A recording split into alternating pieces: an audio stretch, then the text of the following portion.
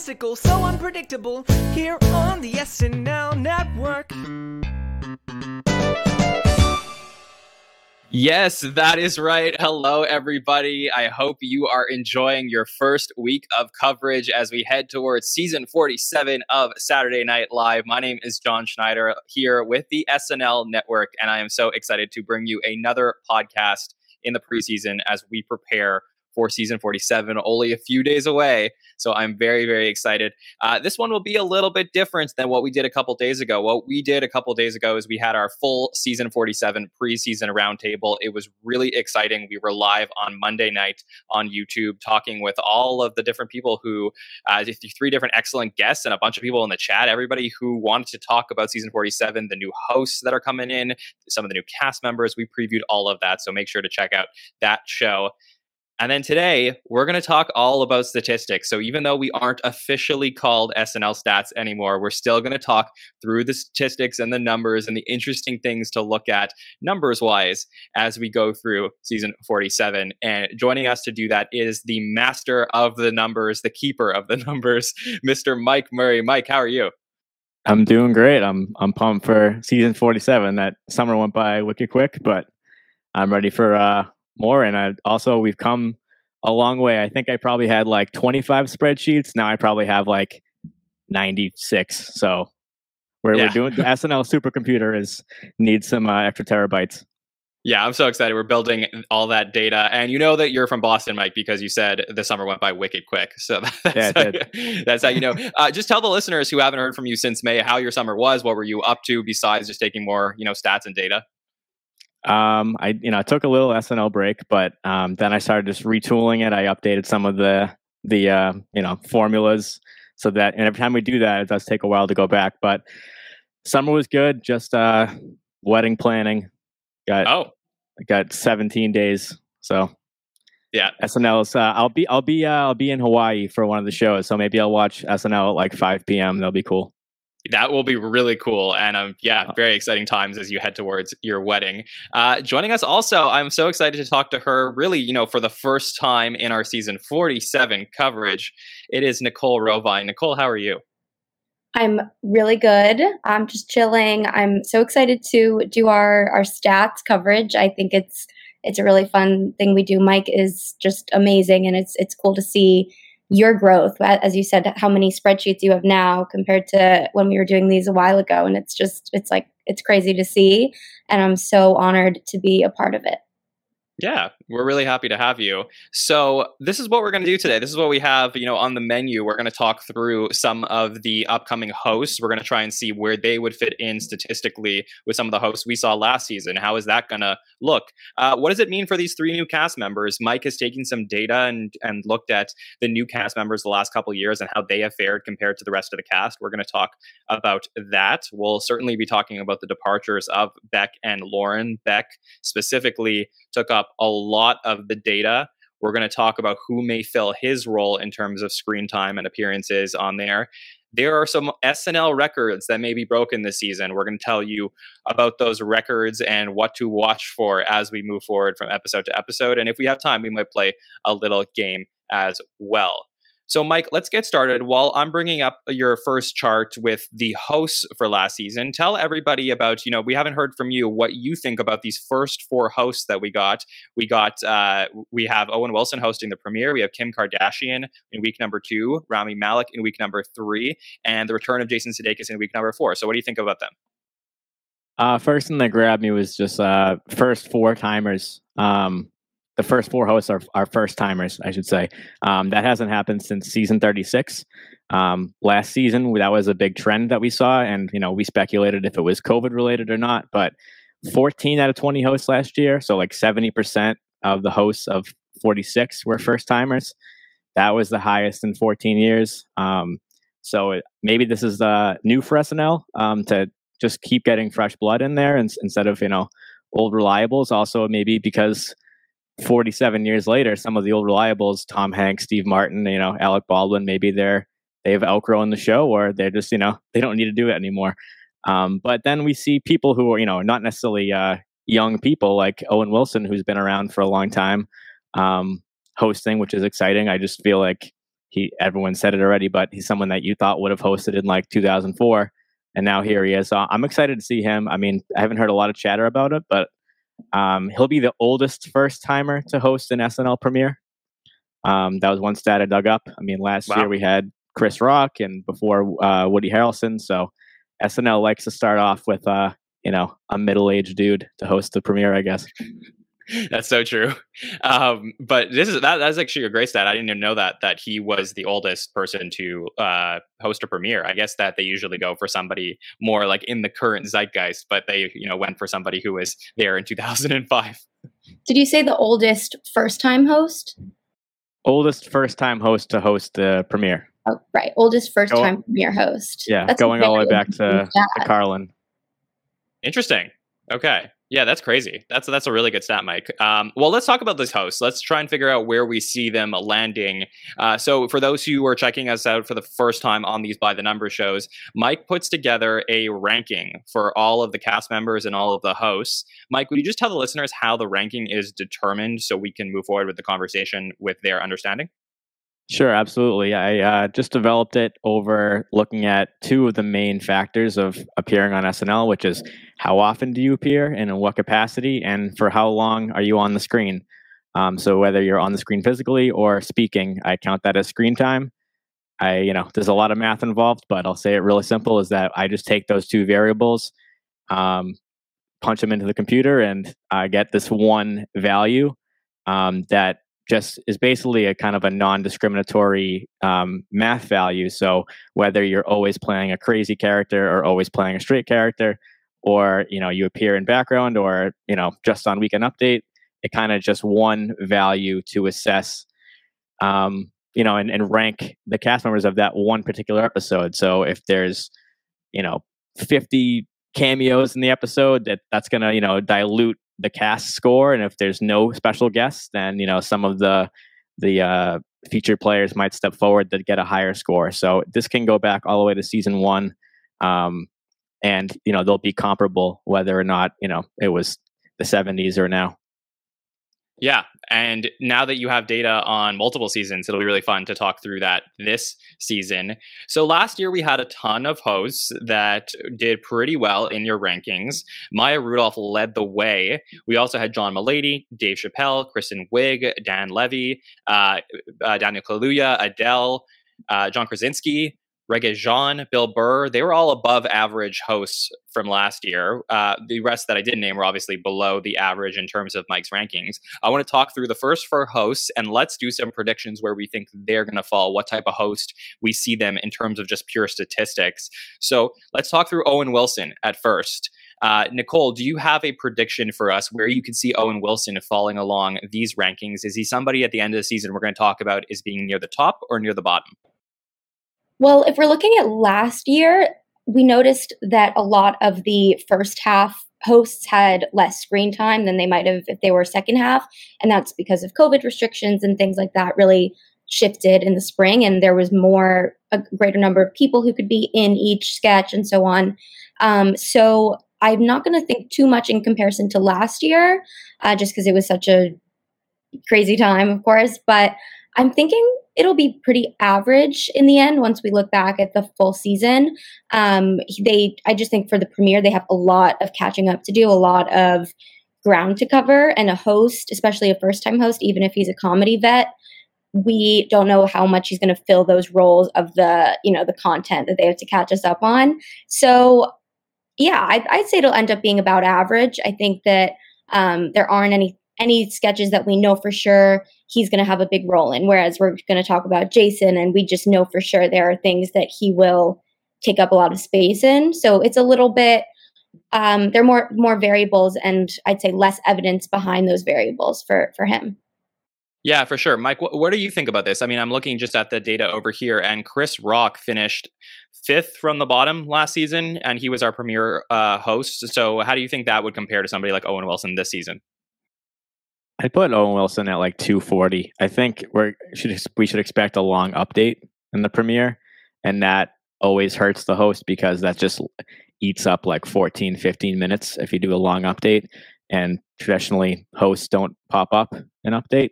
only Elon Musk was an update last season. So like most hosts don't ever make an appearance then. So I would say that will count against them. And then, yeah, they'll probably want to, everyone who's in the building, they'll probably want to showcase. So whether it be a lot or a little bit. So 21 cast members, biggest cast in history. Owen Wilson, first time host. Probably won't do a long monologue, doesn't do stand up. So screen time will probably be in like the 12 or 13 minute range, not like the 16, 17, 18 minute range. And I imagine though he'll probably get a mixture of lead and secondary roles. You know, might have like a Kate or a Pete play like the lead role in a sketch, and Owen Wilson will probably be like a supporting character. So that's my prediction, probably around like 240. Yeah, I mean, if you look at the list from last season, we have that up on screen. If you are listening on audio, you can check out the YouTube video. We'll put all our charts up on screen. 240 is where Timothy Chalamet was last season, and that is 13 out of 20 hosts. So you see him somewhere below average, pretty standard for a premiere. The other interesting aspect we were talking about, middle-aged dude hosting the premiere and being the oldest one to do it. Our friend Casey, one of our patrons, is in the chat. We're streaming live to our patron group right now, and he says that the previous 4 middle-aged dude hosts for premieres have not been first-timers. So Gosling, Driver, Harrelson, Chris Rock. So interesting point, Casey. I agree with you guys. I wouldn't expect Owen Wilson to dominate the premiere. I think that they're especially excited about these 3 new cast members. We're going to talk through them. I think there's a lot of people that are returning, and I think it's an underreported story that a lot of the cast members will be there this season. I think people assume that a lot of people are going to be out for projects. I think we're going to see, we have 21 cast members. I would expect that we're going to have, on average, 20 cast members there this season. I don't think you're going to, have 16 or 15. Now, will the show choose to not put all of them in the show? That's a different story. But I would expect to have them there in the premiere, usually dominated by the cast. Let's talk about Kim Kardashian. So this is an interesting one to talk about. Nicole, I know you were really excited when this was announced. Where would you see her falling along the lists of hosts this season? Okay, here's my prediction. Kim Kardashian West, as she was referred to very worth notingly in the post-it and the announcement, KKW, I think she's going to be very high, but not have so much dialogue. I think that she will be in the frame very often if they're smart, which they are. I think that it will really behoove them to have her, on the screen as much as possible. In 2 years, 5 years, she will have a presence in these sketches, and that people are going to comment on YouTube, and it's going to carry a lot of weight. So they're not going to trust her that much as I love her, to carry a lot of dialogue and a lot of important parts of a sketch, important moving parts of a sketch. But I do think they are going to position her to be physically present in as much as possible. That's what I hope that they do, and what I think will benefit everybody involved. So I think she's going to be higher than Owen Wilson. I don't know, maybe like a 265, 270. So 265 would be about where Adele was last season, and I think that's like about 8th or 9th on the list there.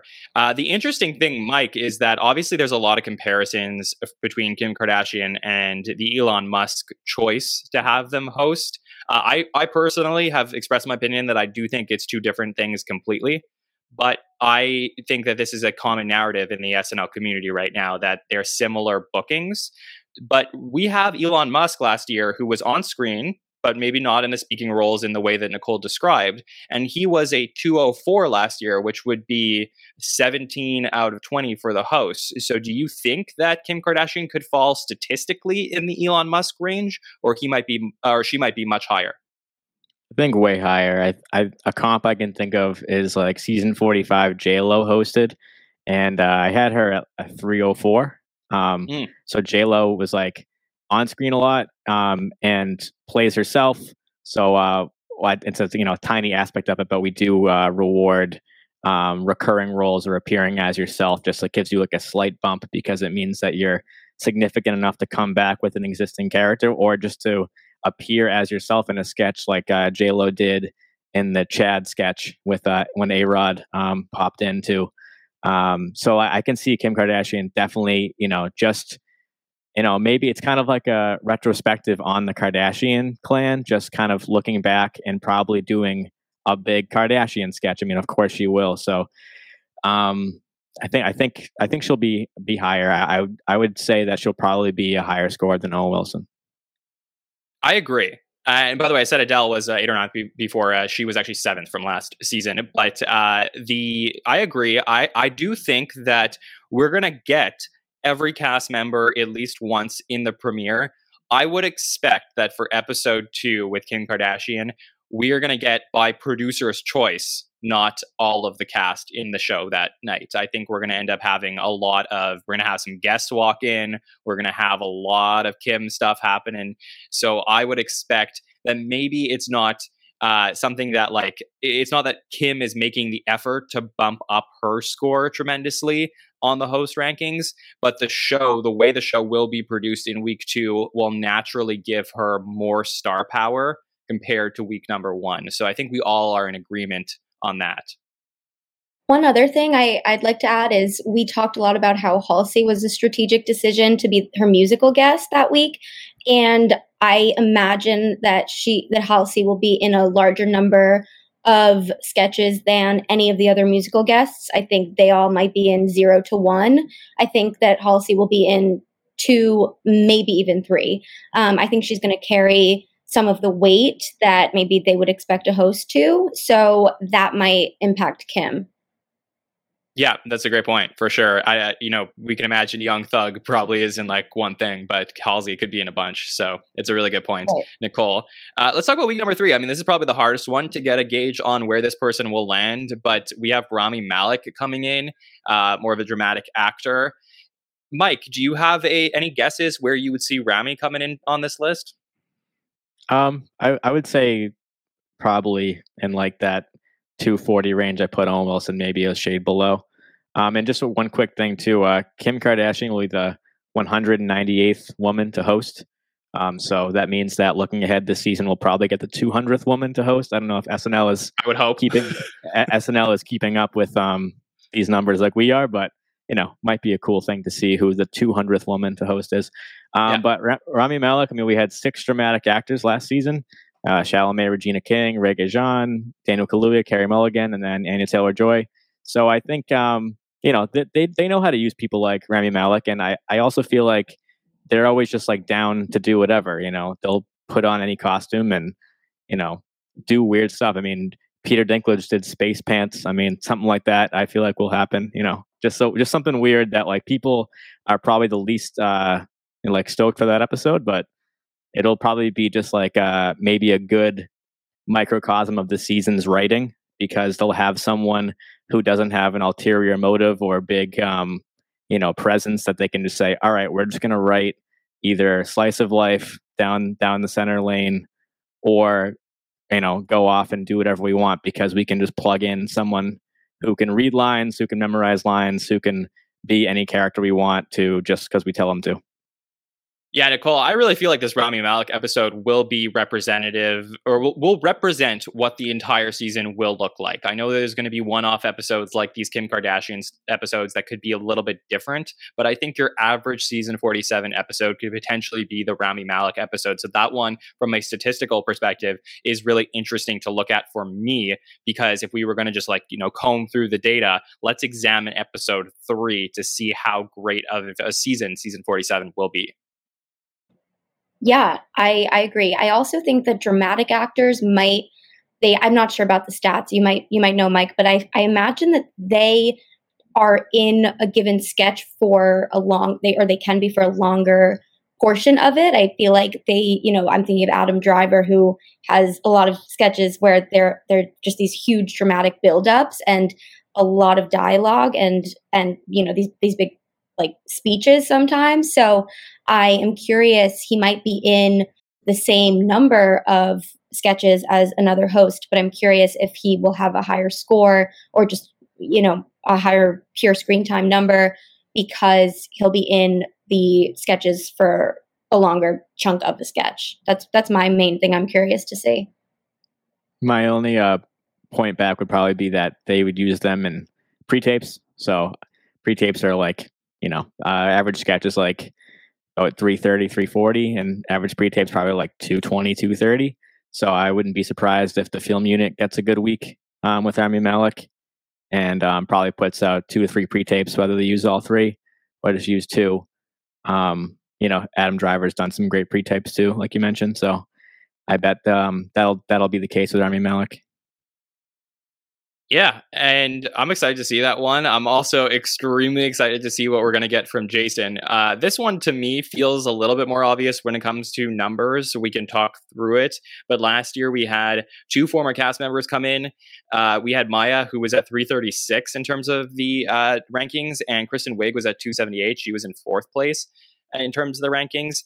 I wonder how it would be different this year, because last year we didn't get a lot of former cast members dropping in. We obviously had like Tina, Rachel Dratch, we had Chris Rock, Chris Rock also hosting the premiere, like we said. But like in terms of cast members later on, because of COVID restrictions, we just didn't get a lot of guests popping in. I do have to wonder if guests popping into Jason's episode would potentially dilute his score compared to somebody like Maya Rudolph. But it's something to think about for sure. Nicole, where is your head at about the Jason episode? I think that's a great point, John, because Jason is someone who likes to make the people around him look better. That's one of the reasons why I feel like Ted Lasso as an ensemble cast, he's the lead, but a lot of people, it just everybody is so beloved from that cast, and a lot of that is because of Jason and the way he operates. So I think that compared to the Maya episode with those cameos, I do think it will impact his screen time more than a typical host who is a former cast member, just because that's Jason's style. He really makes the people around him look great. So. But a big question that we've all been wondering is how much are they going to go back versus how much are they going to look forward? His departure was kind of complicated, so I wonder if he actually maybe doesn't even want to look back. Maybe he wants to be very forward and present and emphasize the Ted Lasso, give us a little nostalgia, but we don't know where his head's at. I'm sure that he's going to give a lot of input, and the crew and the writers are going to respect that input. So it could go so many different directions, but I don't know. We'll see. Yeah, Mike, where are you? Well, like, where's your head at about Jason Sudeikis' episode? Well, first of all, I'm excited. I'm a huge Sudeikis fan, so that was, if we didn't get him this season, I would have been shocked. I think he'll be really high up. I mean, they'll be hitting their stride. People perform the best when they know there's a breaker on the corner, so they'll be excited for him to be in the building. We had Mulaney and Chappelle at the end of that long run of 6 last year, and then they got their first break. I think as far as numbers, he'll be north of 300. One, because he'll almost certainly make an appearance in the cold open. They're like long segments, 6, 7, 8 minutes sometimes for the cold open. I mean, this last year's premiere, I think, had a 14-minute cold open with Jim Carrey and Alec Baldwin. So whether we see him do something political or not, I just think that show is going to open with like a Higgins voiceover, and then there's Sudeikis on the screen. I'd be shocked if he didn't make his first appearances in the monologue. Maya Rudolph and Krasinski were in the cold opens last year. Other than that, I think they're the only ones. So I think Sudeikis will certainly do that. So that'll boost his numbers, his screen time, everything. And as far as recurring things, I mean, I think that's always overblown. People get excited about, they're going to dig up this obscure thing. Like, they're not going to do that. Maya did Beyonce and Kamala, and that was it. So it's not like you're going to get your favorite old thing, like, Will Forte will come back, or Vanessa Bayer will be there. It's like, probably not. They'll probably utilize the cast. Why are you such a Debbie Downer? Yeah, I'm a numbers guy. Sorry, math doesn't lie. But yeah, I think we'll get something cool from Sudeikis, and we'll get a lot of live sketches for sure. So the opposite of what I said for Malik, we'll get a sizable live sketches. So I think but yeah, he'll score high for sure. For sure. Casey in the chat, I'm with you as well. I really hope Forte does come back for a cameo or two. They could do an ESPN Classic or a John Bovey. That would be very, very exciting for me. Guys, anything else about the host that you want to talk about before we move on to some of the cast members? Just that Sudeikis is the 34th cast member, to 34th person to have hosted and been a cast member of SNL. So, cool. Out of 156, 57 people that have been cast members, he's definitely upper echelon now. He'll go down in that list. It's a good list. Exactly. So, and he deserves it. So let's talk about, we have 3 new cast members. We have Aristotle, we have James, and we have Sarah, and we previewed them in our preview show a couple days ago. So we're not going to talk through necessarily all of the expectations, but we definitely want to talk about statistically where they might fit in their first year. Before we get to that, Mike, we just haven't heard your opinions on the hirings of these 3 cast members. So give it to us. What do you think? I always expect they're going to add at least somebody. Last year they added 3, so here's 3 again. I was surprised there's that many, but I think the first thing I noticed was I'm like, 3 alliterative names. As an alliterative name guy, I was like, wow, got AA, JJ, SS. I was like, there have been 10 other SNL members that have had alliterative names like Chevy Chase, Denny Dillon, Gilbert Gottfried, like those kind of people. So I'm like, wow, this is kind of a weird coincidence. But yeah, I was like, okay, I figured that if they're going to hire more people, it would be, maybe lean into more diversity. I did a quick diversity metric for you, John, right before we went on to air. And I was like, okay, is this the most diverse cast? And I was like, it's kind of been increasing a little bit. So I kind of just cross-referenced either, with gender and then people of color versus not. So I was like, okay, this cast is like about 40% diverse if you do those 2 and average them together.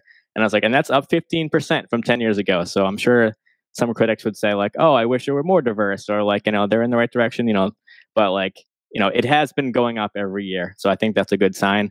And I was like, wow, season 36, there are only 2 women that were in the main cast, Abby Elliott and Kristen Wiig. And they had 2 featured. Like now there's 7 women in the main cast and 2 featured women with Punky and Sarah. So as far as the cast members themselves, I have no idea. I had only heard of Sarah before, but I think it'll be fun. It's always fun to see people. You just never know we came in with Lauren, Punky, and Andrew, and I'm sure they all gained fans. People that just were really into them. So I'm sure that same thing will happen. People will be out of nowhere will be a huge stan of all 3 of these people.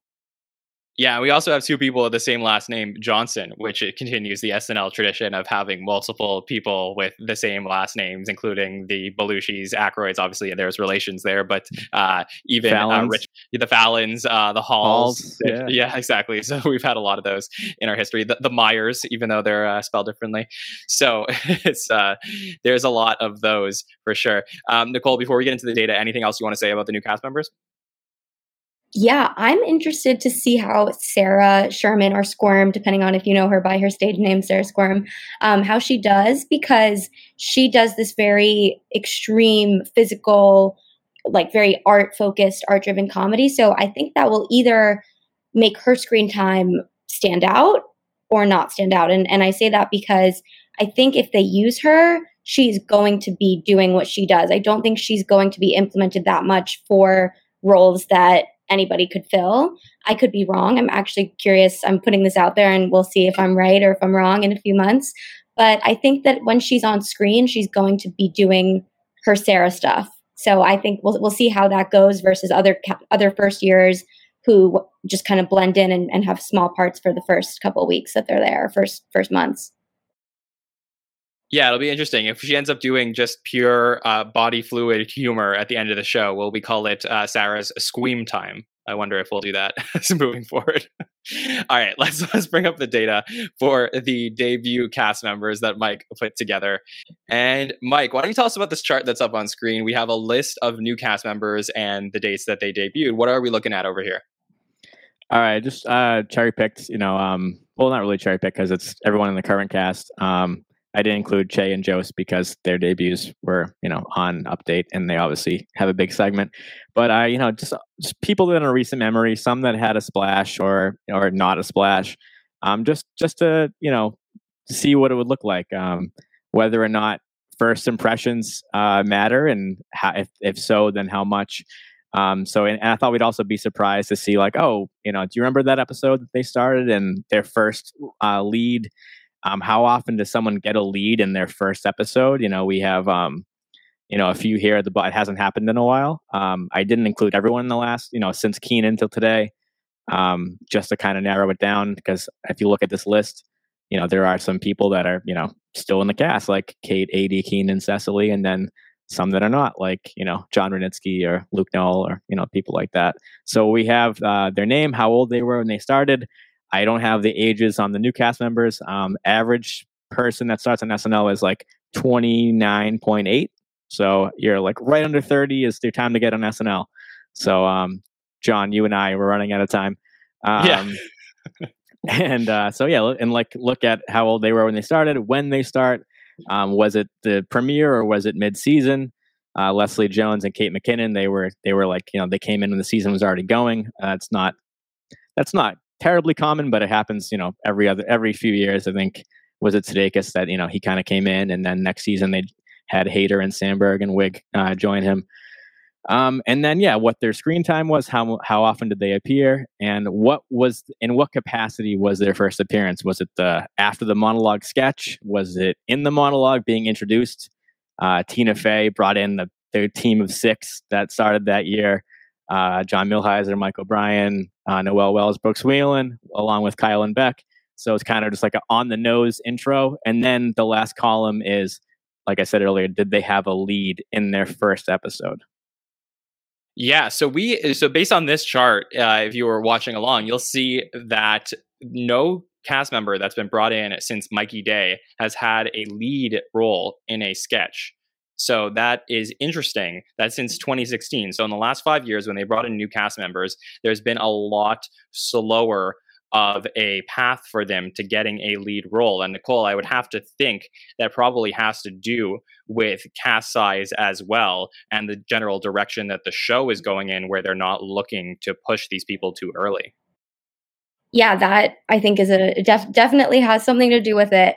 I think that with these big casts, I think a lot of the first years, second years, even third years, I think they're going to start having the expectation that they might not have a lot going on the first episode and all of that, but it's going to maybe take a little longer than it did in previous years to make your mark. And that will be an interesting statistically to see if somebody does make their mark and has a lot of screen time as a first year, what are those reasons? And I think it'll have something to do with if you do something like with Sarah Squirm that no one else can do. If she doesn't do her art-driven stuff, it's not like, there are 4 or 5 people on the cast who you could see in that role.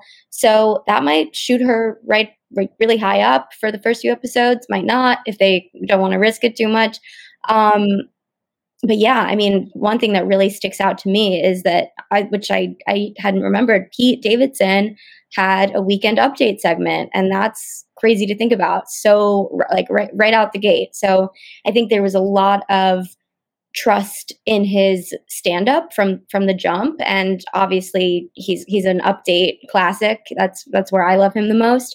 So it's cool to see that they put so much faith in him right from the beginning, and he was so young, and he's kept that streak and has kept doing what he did in the first episode, and that the fact that that's what he does best today, all this time later, is really cool to see. Definitely. I mean, I really feel, our friend Jamie, who's in the chat, he says that it's really interesting because it's almost like a baseball development system. And Mike, like, look, us coming from the sports world, we definitely are interested in the sports world. We definitely understand that you need to make your mark in order to get there. But it's really a matter of timing. Like, I think some of these cast members that have had really unfortunate timing over the last few years, where they've come in and not had the same opportunities to make their mark early and establish themselves like some of the cast members before that. So for somebody like Aristotle, James, and Sarah, our hope is that they're going to make their mark early, because it really shows if you're able to do that for the most part. I say, like in this chart, besides John Rudnitsky, I mean, most of the people who made their mark very early on have stuck around and have been on the show for a very long time. Yeah, absolutely. I mean, and I feel like there's like almost a concept of, like, just to go back to sports, is like almost like a red shirt year. Like your first year, you might not make it onto things, but I think that might be an indication of it just got cut. So the writers, Lauren, Higgins, they know that you're working, they know that you're funny, they know that you're talented, but there are people in front of you. So Heidi and Chris, I feel like definitely were a victim of that. They didn't get a lot of things going, and now everyone's like, oh yeah, Heidi Gardner, Chris Red, like they're like great SNL cast members. Whereas at the beginning, I remember myself included, we were like, oh, I really hope they keep Heidi Gardner because like I think she's really funny. Like no one really knew her name, and I was like, that's someone that I hope they didn't give her too much of a chance. I hope that she sticks around. And then she does, and it's like, oh, it was obvious. They would have been insane to cut them, her and Chris. So I think that's definitely a thing that happened. So if you're starting on SNL and you don't have a great season, it might not be the worst thing. But we can see a couple examples. This is obviously just one show, but we talk about someone who left the cast last season that sometimes you only get that one shot. So I thought it was just an interesting slice to look at. If it's your first night and they're saying live from New York at 11:40 and you're getting into your first costume or whatever you're about to do and make your first impression, like how will it go over? Look at Adie Bryant at the bottom. It was the last sketch, and she just came up and said like 2 lines to Nassim Pedrad and then walked off. And now Adie's entering her 9th season, so it can go either way. Well, the other thing that I really like to point out, and I know we did mention this a little bit, but there's 3 names on this list that had their first appearances in the cold open, and that's Bowen Yang, Beck Bennett, and Kate McKinnon. And these people have star power. These people have been on the show in terms of, Beck has just left, but, Kate's been on the show forever. And to open up the season with your first time being on screen and you being in the cold open, I think that's like the biggest pat on the back you can get from the management at Saturday Night Live, that we're going to put you in the cold open to start. So I think that we have to look for, obviously, if all of the cast members are in the cold open, that dilutes my argument. But I think that if it's not the full cast and it's a smaller cast driven sketch to open up the show on Saturday, I think that's a major endorsement for 1 or 2 or 3 of these people who have just been brought on. So, Mike and Nicole, let me just ask you before we move on from this, give me one of the 3 newbies that are coming on the season that you think would potentially have a lead role in the first episode, if you had to pick. Nicole, go ahead. I got one. I don't want to say it out loud, but I gotta. Johnson, the new Johnson, he has a Trump impression that I think I had seen, but I didn't, put a name to the face.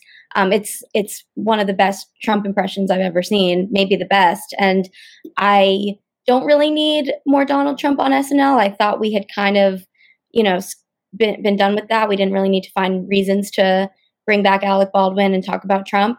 But I'm concerned that they will feel like they have to honor that impression. And I do think we are going to get some Trump-centered sketches now that we have such an amazing Trump impressionist on the cast. It would have been great if we had that at the time, from when Trump was in office. But I would have rathered have him be there when it was a necessity than now, where I'm like, all right, we're gonna have to find reasons to talk about someone that I don't want to hear about anymore. But it's worth it for the impression a little bit.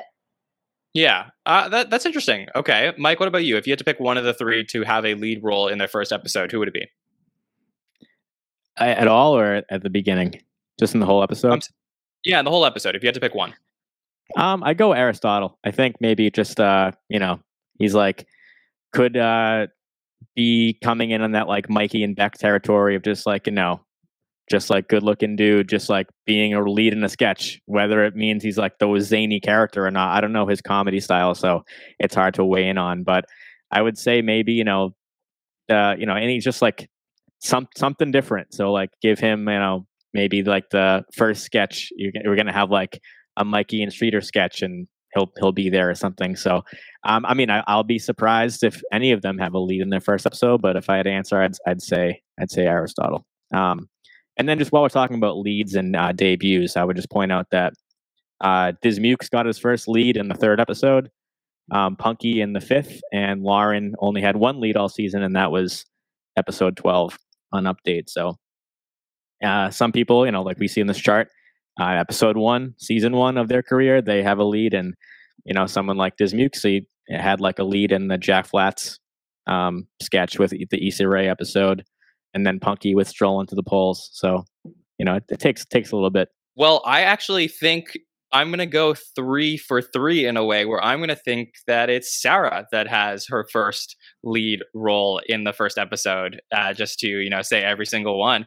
I think that the show was going for something different with Sarah, and I think they're going to want to show it off in the first episode. So I think that, there will be some type of pre-tape where she will have a lead role in that pre-tape. Or perhaps maybe they'll put her in a sketch. Maybe against our wildest predictions, they're going to put Sarah in some sketch in the first episode just to show how different of a hire this is. Because I am excited to see what we're going to see from Aristotle and James, but I just think that the Sarah role in terms of her personality is so different that if you're going to bring her on, you might as well use her. That's what we would hope. So I would predict that that's who we get to see. Anything else on the debuts of these 3 cast members, or should we talk about the rest of the cast? Okay, so let's do that. So, Mike, we lost 2 cast members. We lost Beck Bennett and Lauren Holt. I haven't gotten to hear your opinion on the departure of Beck, at least. So tell us what you think about that. I was thinking that Beck and Kyle were leaving last season. I think it was kind of unpopular. Everyone's leaning towards Kate, Adi, Cecily, or maybe Pete. I just thought that, as far as Beck leaving, like this way, it's like he was like so like a workhorse last season. I don't know what his plans are. I think he could have probably left 3 years ago and had a career ahead of him. But especially now, I think a lot of these cast members, we could get into it, but like they've established their style, so people know what they're hiring if they want to put them in like a Netflix series or something. But yeah, I was surprised to see Beck leave once I heard that he was the only vet leaving. That's a surprise. Leaving poor Kyle to himself. Yeah. Well, the thing I want to talk about next with the 2 of you is that obviously every year Mike looks at the screen time of the cast members, and he put together a chart that shows the increase or decreases in screen time between season 45 and 46. So now that Beck Bennett is gone and Lauren Holt is gone, who is going to take up some of that screen time? So let me bring up that chart and I will show that to you guys. And we have that up on screen right now. So we have our increases in screen time between 45 and 46. And Mike, just to clarify, for season 45, this does not include the at-home episodes, correct? Right. Just to get an even metric, I just did live shows. So that's why it says 1 through 15. So 16, 17, 18 were the at-homes. I have numbers on that. I just didn't include it here. Perfect. So the biggest increases that we saw last year in terms of screen time are Pete Davidson. He went up over 100% in terms of his screen time. He went up from 24 minutes in season 45 to 66 minutes in season 46. Obviously, there's more episodes to count, but really just in terms of the rest of the cast, it's just a tremendous increase. Pete, then Ego went up about 33%. Chloe is up 33%. Bowen is up 15, almost 16%. Beck went up 13%. Che was up about 10%. Chris was up about 6%. Heidi, a little bit over 8%. So those were all our increases. Keenan was down almost 5%. Colin almost a little bit over 6%. Kate almost 7%. Mikey Day was down about 8%. Kyle a little over 12%. Moffat a little over 13%. Melissa was down 24% from the previous season. 80 was down 40%, and Cecily was down 45%.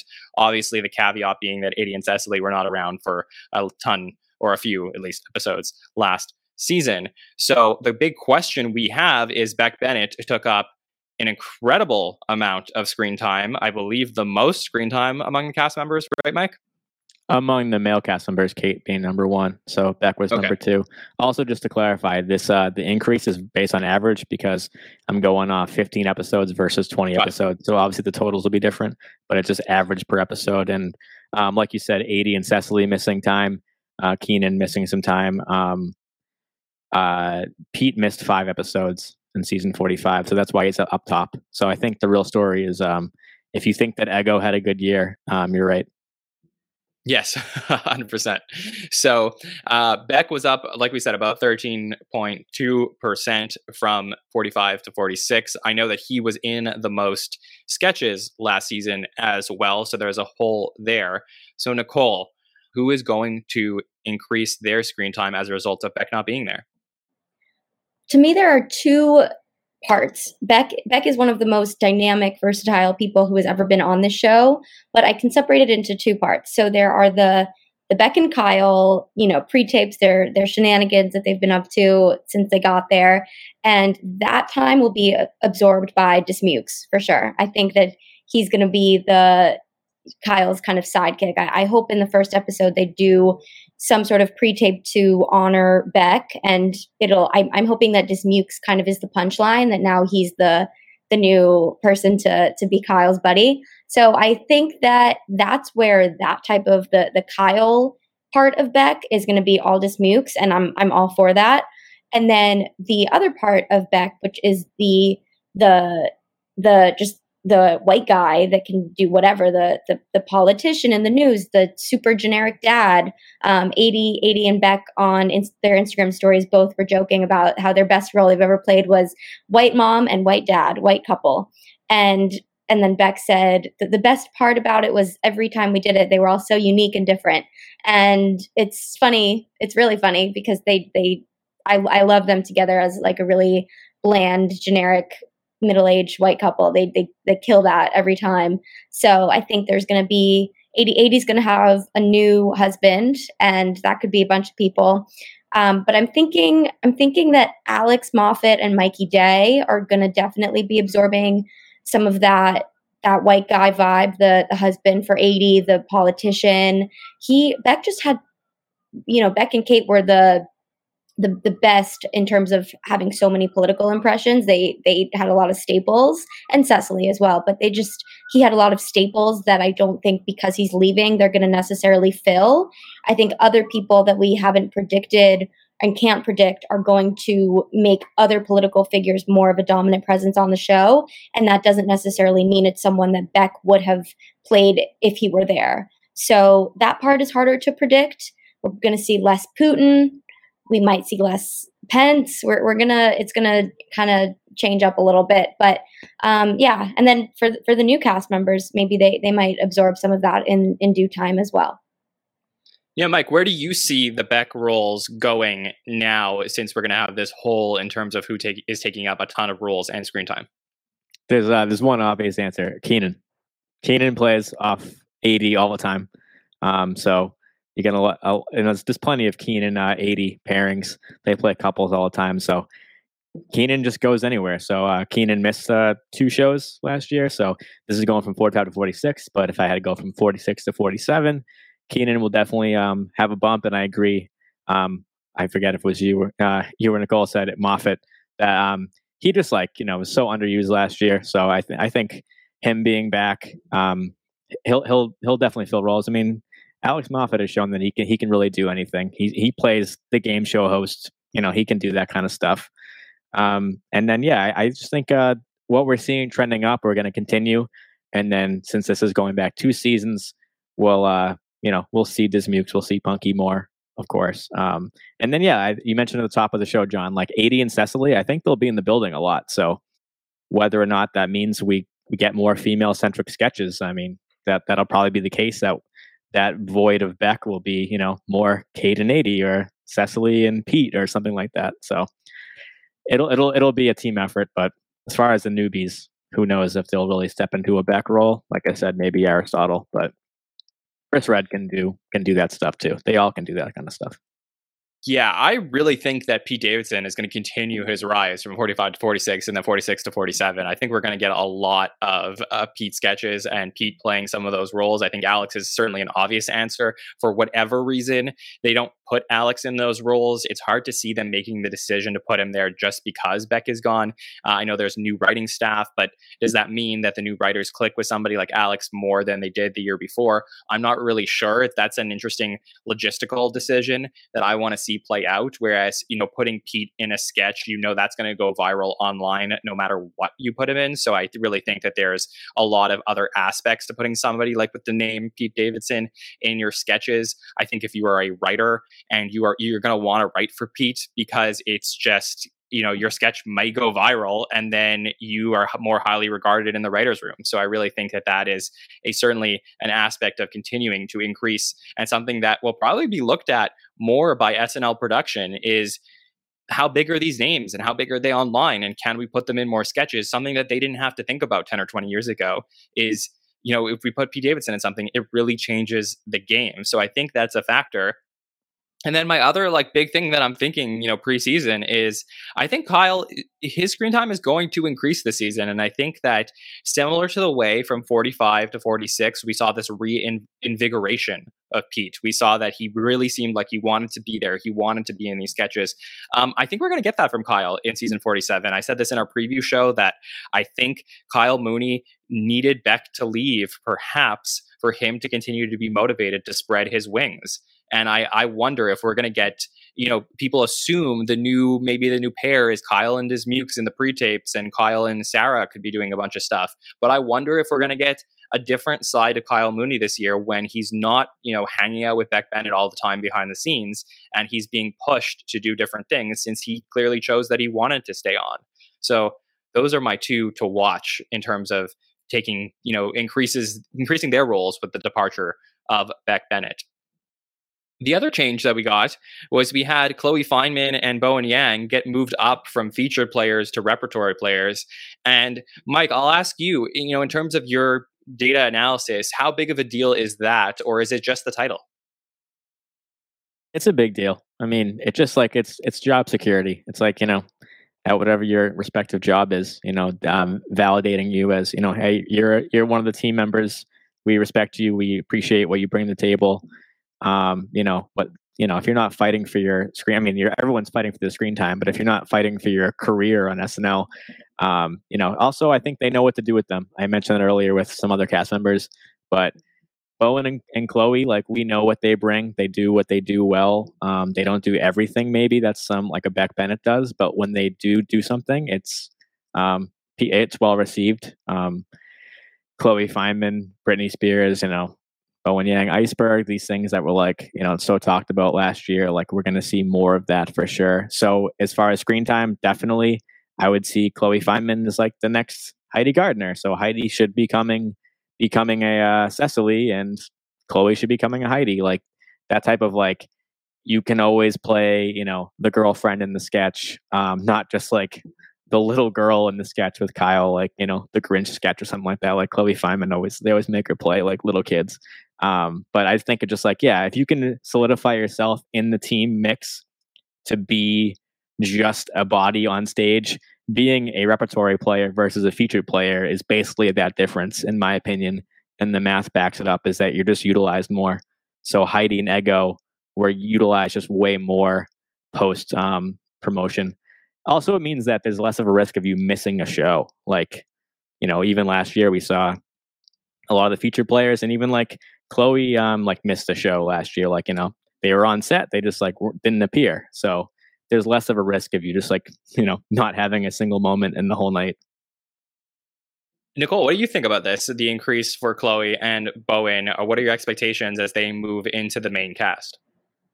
I think given the fact that it is such a huge cast and we're seeing some trends that support that, and for better and for worse, it's pretty remarkable how much both of them, both Bowen and Chloe, were able to really pop off, especially this past year. So because their second year was for both of them so awesome, I don't think it's going to be as much of a jump in terms of the data than a typical promotion from this point. Ego is a great example of her first year as repertory. The data was very in support of how big of a deal it is. I don't think it will be as significant for Bowen and Chloe, just because they have really established themselves on the show in a way that is not so common for second years. So I don't think we're going to see as big of a jump, but I don't think that's a bad thing. So, Mike, I know you had prepared some other charts about the cast. I think we covered most of the things that we wanted to talk about with them. Was there anything else that you wanted to say about the cast changes before we moved on? No. The Okay. totals were just the totals to show back in Lauren being the least screen time of the whole cast. So that kind of just tied in with the debut thing, is she only got that one lead, and then you have a whole season and just a couple of bit roles. And, she had 18% of Kate's screen time. So Kate could have missed like 13 episodes and still had more screen time than Lauren. So if you don't get on screen, it's kind of hard to get brought back. But Melissa and Punky barely had any screen time, and they're back. So works out that way. Another thing was Beck Bennett is the leader in voiceovers, so someone has to take that. It's always him and Cecily. So someone in the cast has to do more voice work next season. Yeah, if I had to pick somebody for that, I believe I would say Heidi. Maybe I know she did a couple things near the end of the season. I would think that would be something. I know that's more the female voiceover work, but I do feel like she would probably take some of those roles.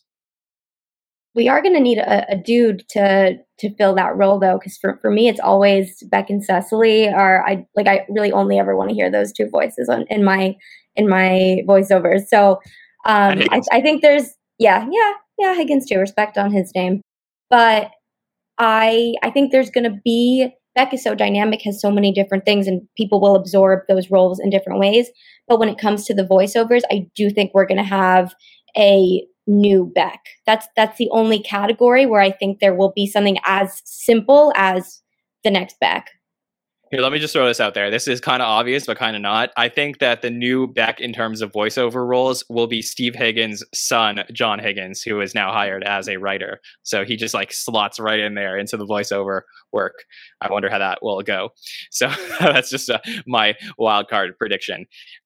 We said there's some records that are going to be broken this season. So these are records that I follow. These are more counting numbers as opposed to the analytical numbers that Mike does. But to me, just as interesting and just as important. Let's talk about Weekend Update at first. So Jost and Shay are returning to Weekend Update, and this is a very big deal. It's, I saw a lot of people talking about how excited they were for the entire cast to return, but Colin Jost staying on Weekend Update and Michael Che staying on Weekend Update for the season, they are both going to pass Seth Meyers this year for the most times as a Weekend Update anchor, which, is pretty crazy because Seth was on the show for such a long time.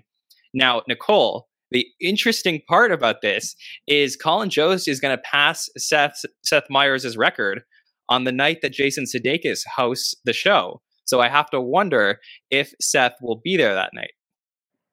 I hope that they recognize the significance of Seth either making it there or not there, and they plan for that accordingly. He's tied for first for the easiest person to get to be there because he's right in that building. So him and Fallon. So I think that it would be worth it, but it might be kind of niche. It reminds me a little bit of the Andy Samberg, Bill Hader impression off. So Andy was about to be number one, and then Bill was like, not so fast. And then, it's kind of like that. It might be a little too niche to make a joke out of it, but maybe it'll catch some ground on the show, and it'll be pretty meta for us too if that happens.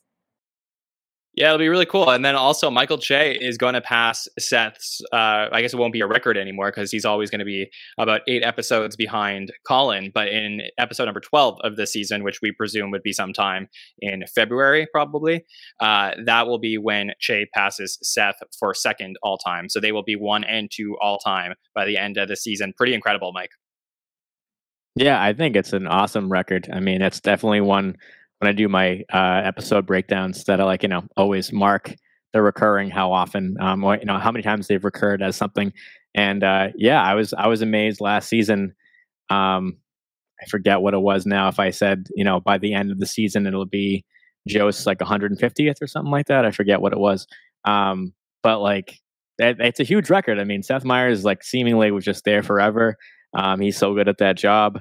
I don't think SNL would be the type of show to recognize it, unfortunately for us. But if they did, they'd probably go all in and bring, Tina Fey out and Amy and Jimmy and stuff. Even if he were around, God rest his soul, Norm would never show up for that. But, he's my all-time fave update host. But yeah, didn't they do some type of, video for the update host, and they kind of threw a joke in there, some video to some, to Seth or something. I forget what it was. When Seth became the all-time, I don't remember that. Or it was when Seth left or something. They had other update hosts send him a message or something. I forget when it was, but okay. Yeah, I think it's maybe it's Weekend Update is one of the aspects of SNL that's been there since episode 1. So therefore, we have to acknowledge and respect it. And, the longevity is huge because you could so easily take someone off the desk, put someone else on, and we all just accept it because it's part of the show. So, it's not like our favorite cast member leaving. It's like, oh, that's like, it's a tutelage of, it's like a presidency or a monarchy, just like passing the baton to the next host. And if you told me that Michael Che and Colin Jost would have broken that record when they started, I would say no effing way, because they were not good when they started. And now I love them. So. Yeah, I would have been right there with you. And yeah, I mean, if that did happen, it would have been when Seth passed Tina, because Tina was in the lead prior to that. So those are interesting records. There is the Live from New York record, which is, my personal favorite. I love to watch something like that. There's been a lot of people who have been gone through the history of the show and counted how many times somebody has said Live from New York. Daryl Hammond has been in the lead for a very long time, and Kate McKinnon is now 9 away from Daryl's record. So, we're presuming probably a 20 to 21 episode season. Can Kate McKinnon say Live from New York 9 or 10 times this year? I don't know, but it'll be really interesting to watch. Nicole, you're nodding your head. Yes, you think it's going to happen.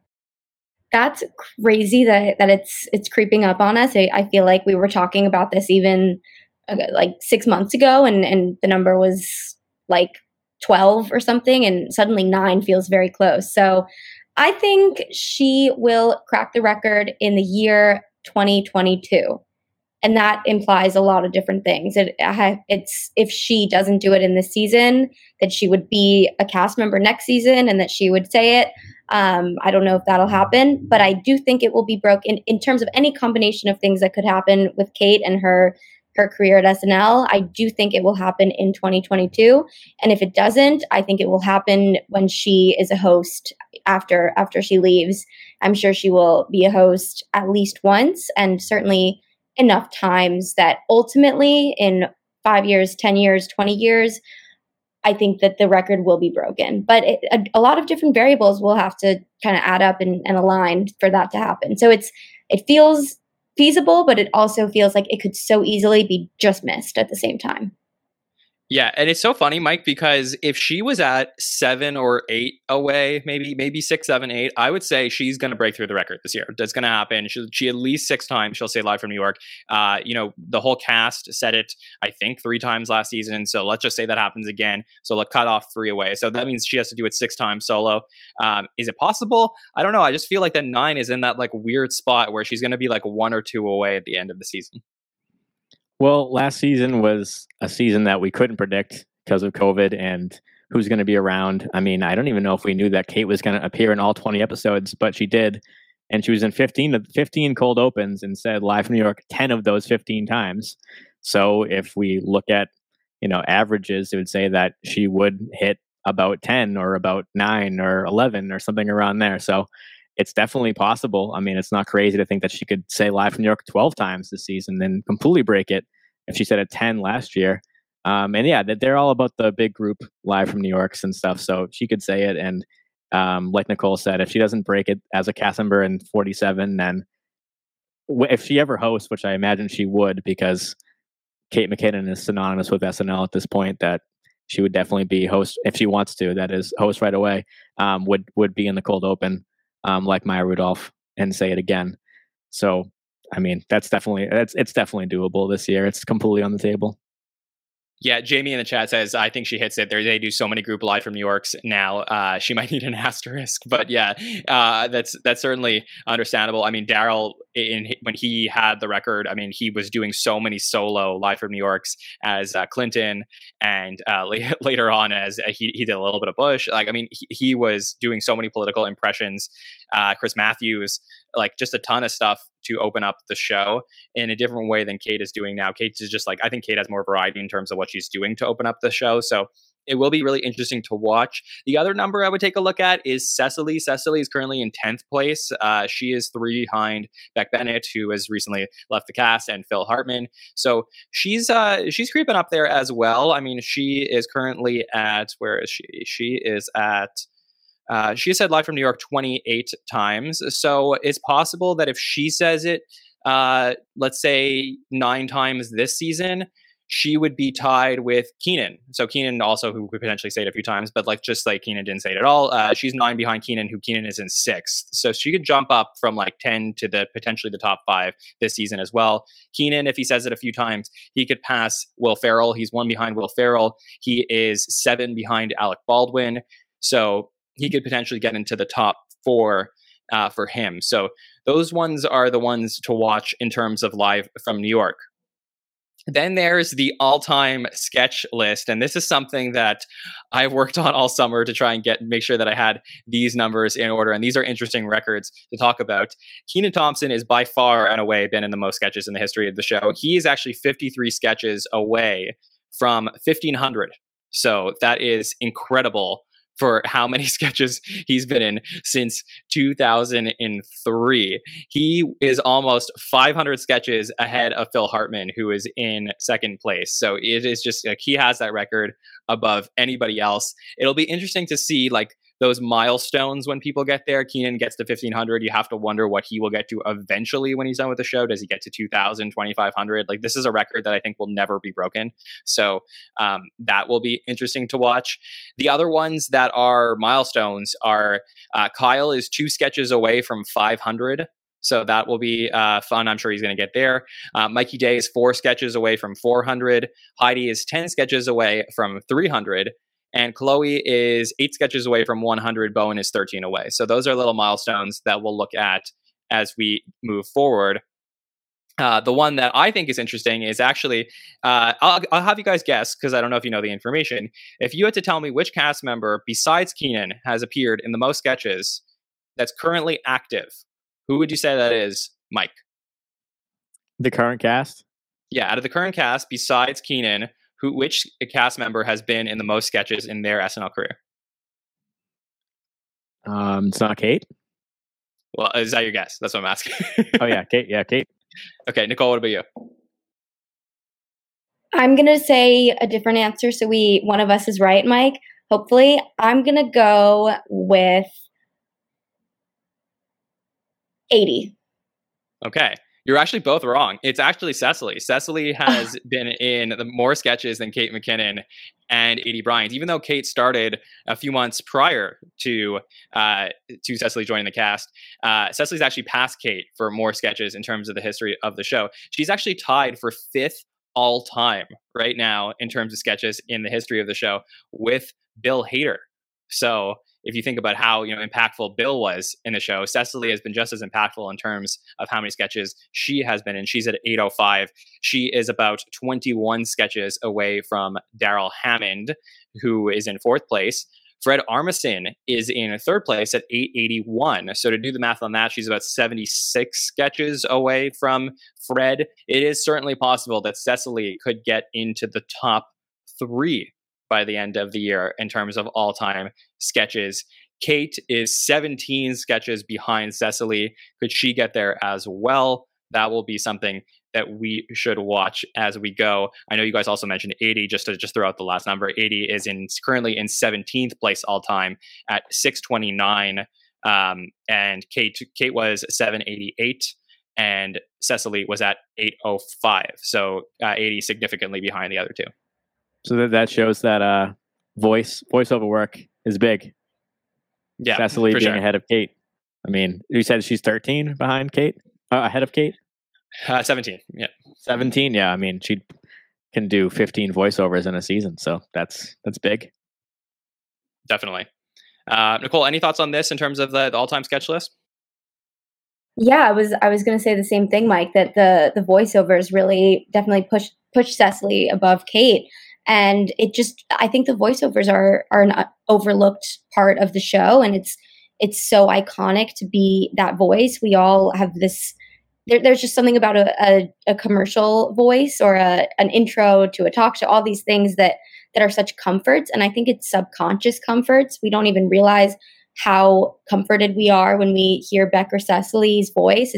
There's so much psychology around this with commercials and who is hired to do commercial voiceover work. It's just fascinating to me. So I'm really interested in looking at voiceover work for this season. And Yeah, I was in between AD and Cecily. I wanted to be a contrarian, but honestly, I was going to go with Kate too. But now that we're talking voiceovers, it makes perfect sense. Yeah, so we're definitely gonna put on social media, Nicole, the sketch lists, and when they pass certain records as we go through the season. I think it's super important and something that people would find interesting. So that about does it for certain data things. But I know, Mike, we have a fun game that we like to play on the By the Numbers show. So you guys up for a game? Okay, Mike, tell everybody what this game is if this is their first time checking out the By the Numbers show.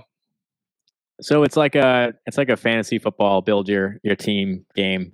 You get a budget. In this case, I made it $12. I put a 5 groups, each have a value: $4, $3, $2, $1, and 50 cents to purchase each cast members to build your most valuable cast. I mean, the way we play it on this show, because it's an analytic show, is you want to try to score the highest, but if you want to play just pick your favorite cast members, that's totally cool too. John, do you want to read the cast members, or should I? So I'll read it out. I know you said you wrote here spend $12. Were we doing? I think we were doing 25 last year. Was that different this year? Were. I just was the cast got bigger, and I eliminated Che and Jost from the game just because I thought it would just make it have more parity. And I took away the $5 value, so I just decreased it, and it makes the math a little bit easier to have an even number and have no value of 5 at the top. So okay, about it. Perfect. So while I read this out, Nicole, just you mark down who you would like to put into your cast. Mike, I'll ask you to do the same, and I'll read this out to the listeners, and we'll have some fun. And again, like I said, patrons, if you're watching along, let us know who you would pick for your build a cast. So at the $4 value, we have AD Bryant, Kate McKinnon, Cecily Strong, and Keenan Thompson. At $3, we have Mikey Day, Pete Davidson, Heidi Gardner, Ego Nwodum, and Bowen Yang. At $2, we have Chloe Feynman, Alex Moffat, Kyle Mooney, Chris Redd. At $1, we have Andrew Dismukes, Punky Johnson, Melissa Villaseñor. And at 50 cents, we have our 3 new cast members, Aristotle, Sarah, and James. So you can include them as well. And just for anybody watching after the fact and watching along, these are all completely subjective numbers based on the rankings that Mike and I looked at. We try and be objective in terms of the data, but based on what we see in terms of screen time and appearances, we have chosen these numbers accordingly. So don't cry foul when you see that your favorite player, Andrew Dismukes, is only at $1. It's just based on what he has done on the show so far. So if you think he's at very good value for $1, definitely buy him as you build your cast draft. So, Nicole, can you tell us who you would pick for your cast? Yes. Okay. So every time I play this game, I do it a little differently. This time I'm going for future value. So I'm investing in some players that are a little less expensive, but I think I will get a really great return on my investment with everybody that I pick. So I did 3 people for $3. I'm doing Pete for number one reason is because of what we talked about with the viral. I'm the biggest Pete fan, but even more so than that, I want somebody who is going to be viral, and I think that's going to help the show succeed a lot. And so I'm going to put a lot of money into someone who's a big celebrity outside of the show. I think that adds a lot of value for Pete. I'm going to do Ego for $3. I think that we're going to find that she shoots up pretty quickly as we go through the game. She's going to be worth more very quickly. I'm going to do Bowen for $3. He is just the future. I'm the biggest fan. I also think he is going to be similar to Pete in the sense that he will have some outside of the show influence, and he's building up such a strong fan base outside of the show. And I think he's going to kind of have a similar thing that Pete has in terms of if you put Bowen in something, it's going to get a lot of attention. I think that's what's going to happen with Bowen. And then I'm going to do Chloe for $2 for similar reasons. As I've said, I think that her stock is going to rise. And then I'm going to do Dismukes for $1. I'm expecting a lot from Dismukes. So just to read it quickly, I'm going to do Pete, Ego, Bowen, Chloe, and Dismukes for $12. Okay. Mike, what about you? Who are you going to pick based on these numbers? I wasn't planning on playing because I always make you play. All right, okay. I also, like similar to Nicole, I'm completely flipping my strategy from way back in October of 2020 when we played it with the great Andy Hoagland back in the OG days. I'm not doing a lot of mid-level. I'm going to top. I'm taking Keenan. Got to take Keenan for $4. It's a steal. So I'm doing Keenan for 4, Mikey Day for 3, Chris and Chloe at 2 each, and then just to round out my cast and spend my extra dollar, I was debating Dismukes. I was saying maybe Melissa finally gets something this year. I'm going to take Aristotle and Sarah for 50 cents a piece. So that is Keenan, Mikey, Chris, and Chloe, and then 2 of the rookies, Aristotle and Sarah, for $12. Yeah, this is tough. I mean, $12. I was not expecting the $12. That really, I'm trying to like figure out where to get everybody in. I think for me, I think Aristotle and Sarah are no brainers.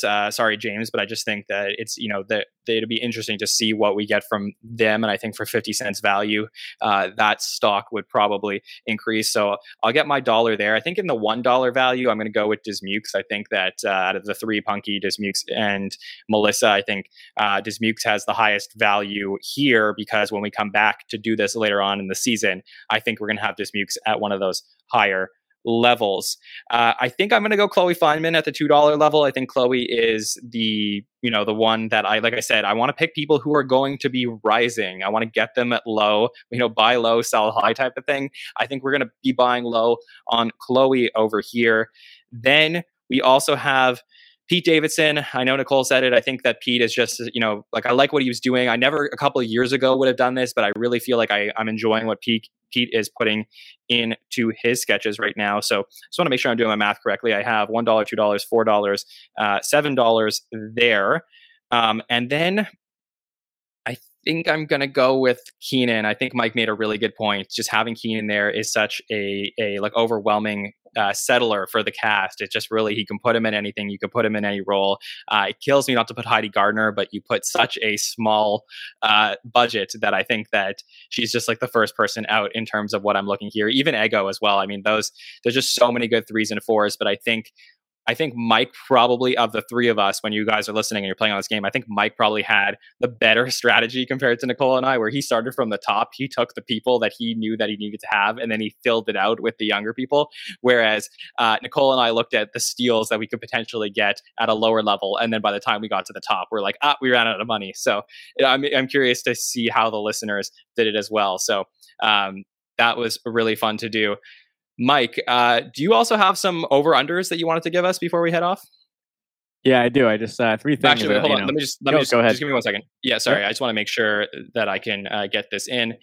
We also have Casey in the chat. One of our patrons says that he is going to pick for his team. He's going to put Dismukes, Punky, Melissa, Aristotle, Sarah, James Austin Johnson, Ego, Chris Red, and Kyle. So, I mean, if you're able to put that many people in the cast, Casey, that's pretty impressive with the math. He says, if he's not mistaken, it comes out to about $11.50. That's just the cast that he wants to see. So thanks, Casey, for that as well. Mike, so you also said that you had some over-unders that you wanted to give us. Then we'll play those, and then we'll wrap things up. Right, yeah, just 3 quick ones. So I'm going to give you a number, and then if you think this season it'll be over that number, you'd say over. And if you think it'll be under that number, it'll be under. Very common in sports betting. So bringing it to SNL. First one is Kate McKinnon update desk pieces. So Kate McKinnon's appearances on update, but I would say for the purpose of this game, it has to be like she slides over and talks to Joe Esterche at 5.5. So I will, once you answer, I have the stats on last season for precedent, but I want you to give me your answer before I give you the context. So Kate McKinnon update, 5.5, over or under? I think I'm going to go over. I think for me, I'm going to say she's an over. I mean, the big question that I know a lot of people are having is that, is she going to be out doing other things? Is she not going to be there for every episode? I think if she misses some shows, the under was probably the better bet. But I think if she is there for 21 shows this season, I think there's a good chance we're going to get her on update for at least 6 of them. So I think I'm going to take the over. Nicole, what about you?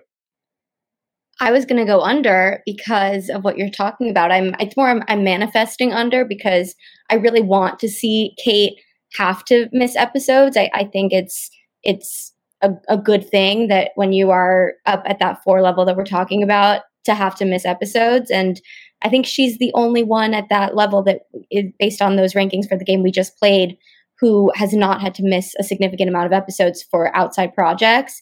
And I think that has to change. Kate is so talented, and we need to start seeing her have to leave the show for weeks at a time to do other things and spread her wings and fly, so that when she leaves, we know that she's going to like land on her feet and have places to go and projects to work on. And I think this new era of SNL is very much about stay longer, as long as you are expanding your reach while you're still here and you're doing a lot of projects. And she did a lot. I feel like 2 or 3, 4 years ago, she did a lot of interesting things, but she has to increase that so that once she leaves the show, it's because she has so much outside going on that it's not worth justifying anymore. So all that's to say, I want it to be under, not because I don't love Kate, but because I want to see her have to be somewhere else.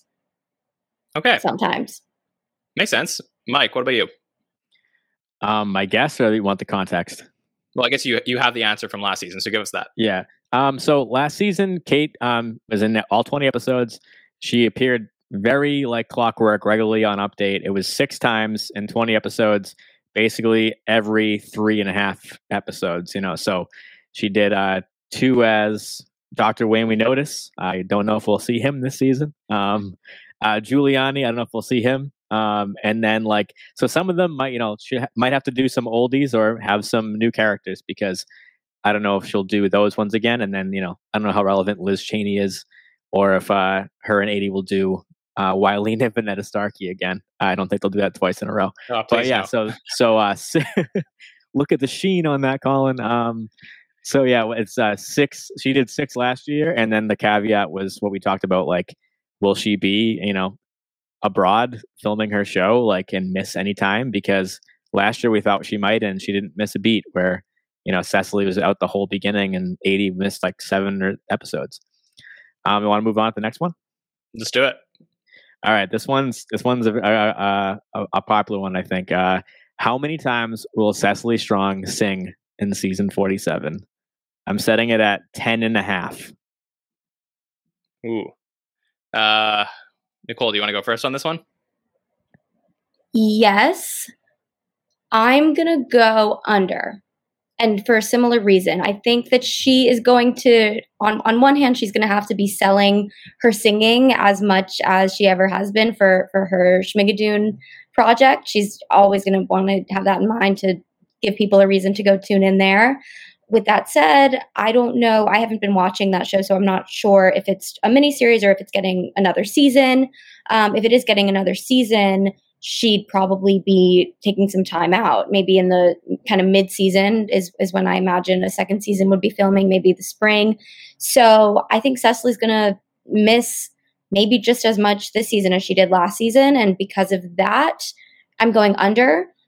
However, I do think when she is present, a higher proportion than perhaps ever before will be singing, because that's, her PR strategy as a performer should be to, shove that in there wherever she can fit it for the success of Schmigadoon and her future as someone who has the acting, the comedy, and the singing on top of everything. So. Makes sense. I think I'm with you, Nicole. I think we're going to keep it simple. I think it's going to be under that number. I know that she has had, probably Mike's going to tell us she had seasons where she sung a lot more. But I don't know. I'm going to go with under. What about you? What do you think, Mike? All right. So again, the number was 10.5 times for Cecily to sing in any capacity. So that the crazy thing is she was in studio for 14 episodes last year. She missed 6 shows. And she still sang 11 times last year. Wow. So that's incredible.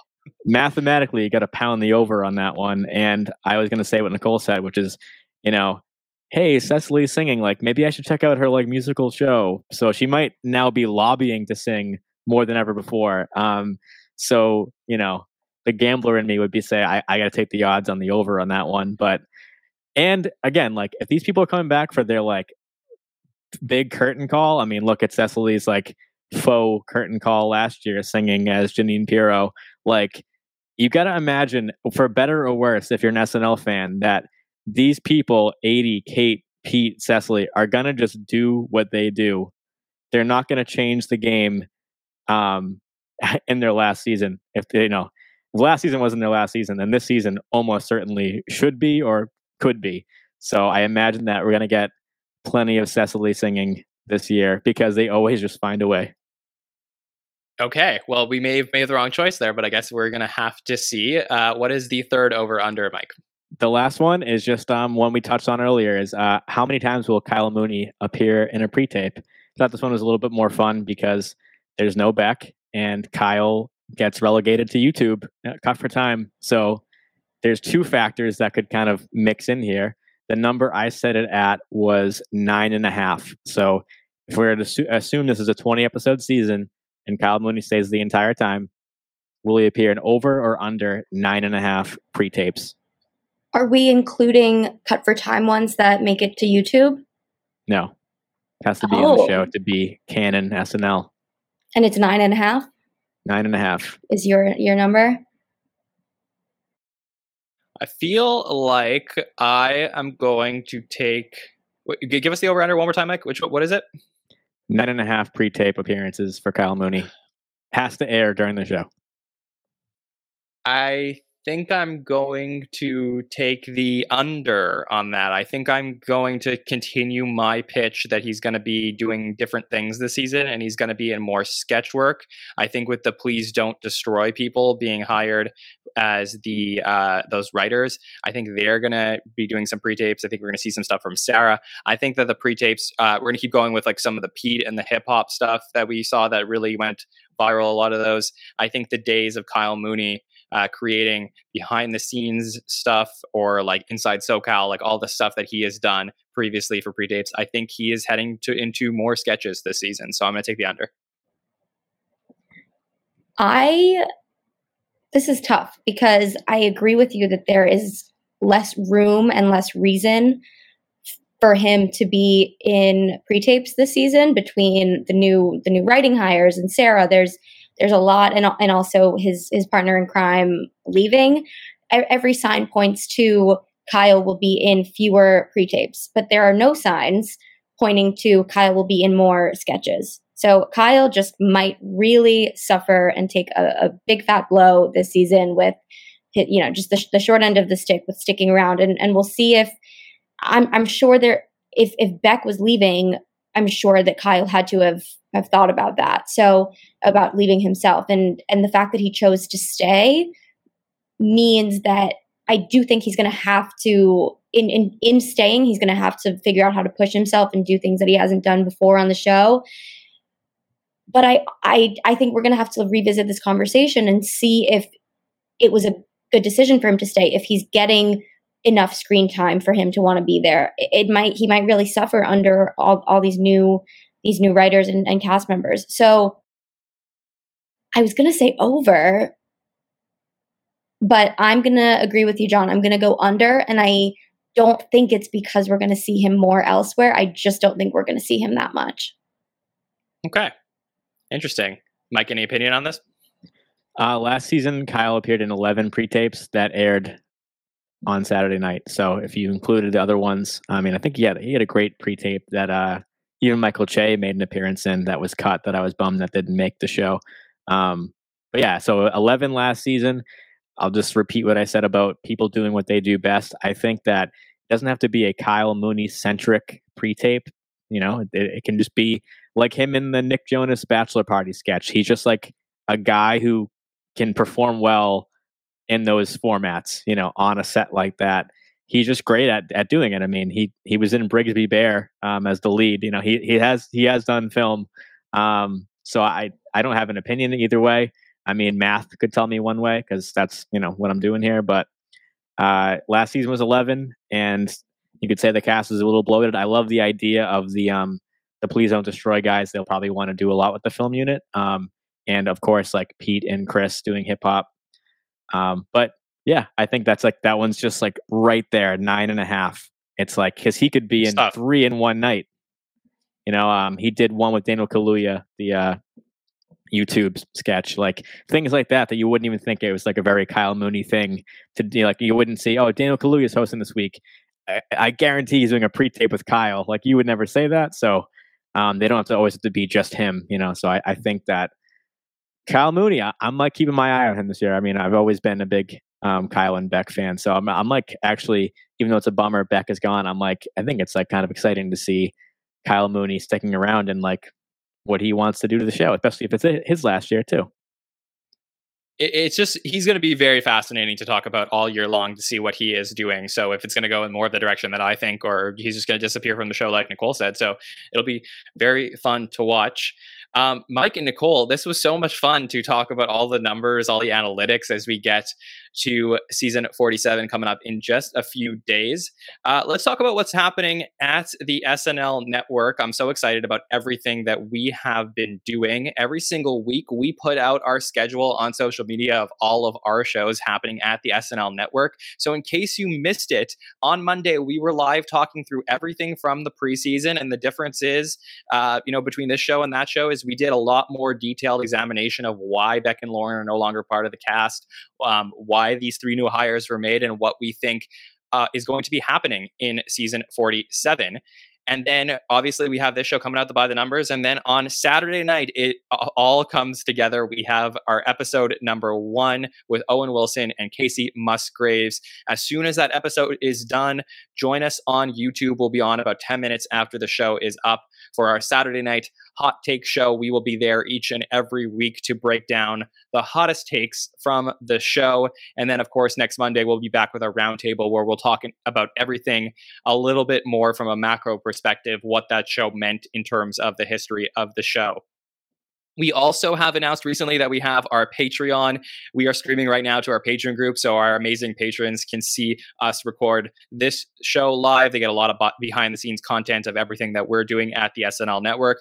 We're also going to have a ton of patrons on podcasts this season as we produce patron feedback shows. We also are going to be booking interviews with SNL alumni, and our patrons can call in and ask questions to the alumni and be a part of those interviews. We have our private patron Facebook page going right now, and as we start getting exclusive news about the shows that you have seen us put on social media, we are going to release that first, and a lot of extra information to our patrons as well. So if you want to join the SNL Network family, we really, really would love to have you. Check us out at patreon.com/the SNL Network. Mike, where can people reach out to you if they want to get a hold of everything that you're doing? And I know you had a very viral tweet on Twitter this week. At SNL Mike Murray. That's me on Twitter. So I'll be posting more this year. I have tons of backlogged stuff to post that I've just been waiting for season to get back to more eyes on the show. But you can find me on Twitter. Ask me for specific stats or follow-ups on stats that you want to see. So I'll be there. Yeah, Mike is a great follow if you really love the nerdy stats data. He's just like the perfect person to follow for all of that stuff. Nicole, where can people reach out to you? You can find me at Nicole Rovine on Instagram and Twitter. I'm always active on Instagram, and I've been trying to up my Twitter game recently with everything pop culture. Definitely SNL. Once it gets back, I'll have some stuff to say. But my content plate with pop culture is very full right now, so I'm talking about everything. I'm watching Dancing with the Stars and The Voice simultaneously. They air at the same time, so I'm doing both of those.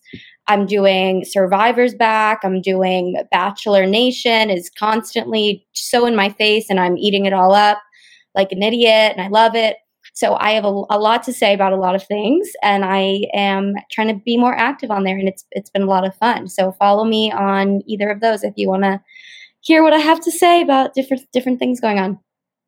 Yeah, thank you, Nicole. And you can always follow me on social media at John Schneider24 anywhere. If you have ideas, suggestions, things you think that we can do to continue to improve the SNL network as we are building our community, please reach out. I'm always excited to talk to everybody who listens to our shows. You can follow us at the SNL network. We are being very active on Instagram, Twitter. We're going to get on that TikTok game soon. So I'm really excited for everything we're doing on social media. If you are listening and you haven't subscribed yet, subscribe to us on YouTube or on any podcaster. Those subscriptions really help people find the shows. I certainly appreciate that. And if you are listening and you on audio and you can give us an Apple Podcast review, those are really important as well to help people find the show. So for Mike Murray, Nicole Rovine, and myself, John Schneider, I just want to thank you all for joining us on our Season 47 Preseason By the Number show. We will see you on Saturday night for episode number 1 with Owen Wilson and Casey Musgraves. Have a good one, everybody. See you next time.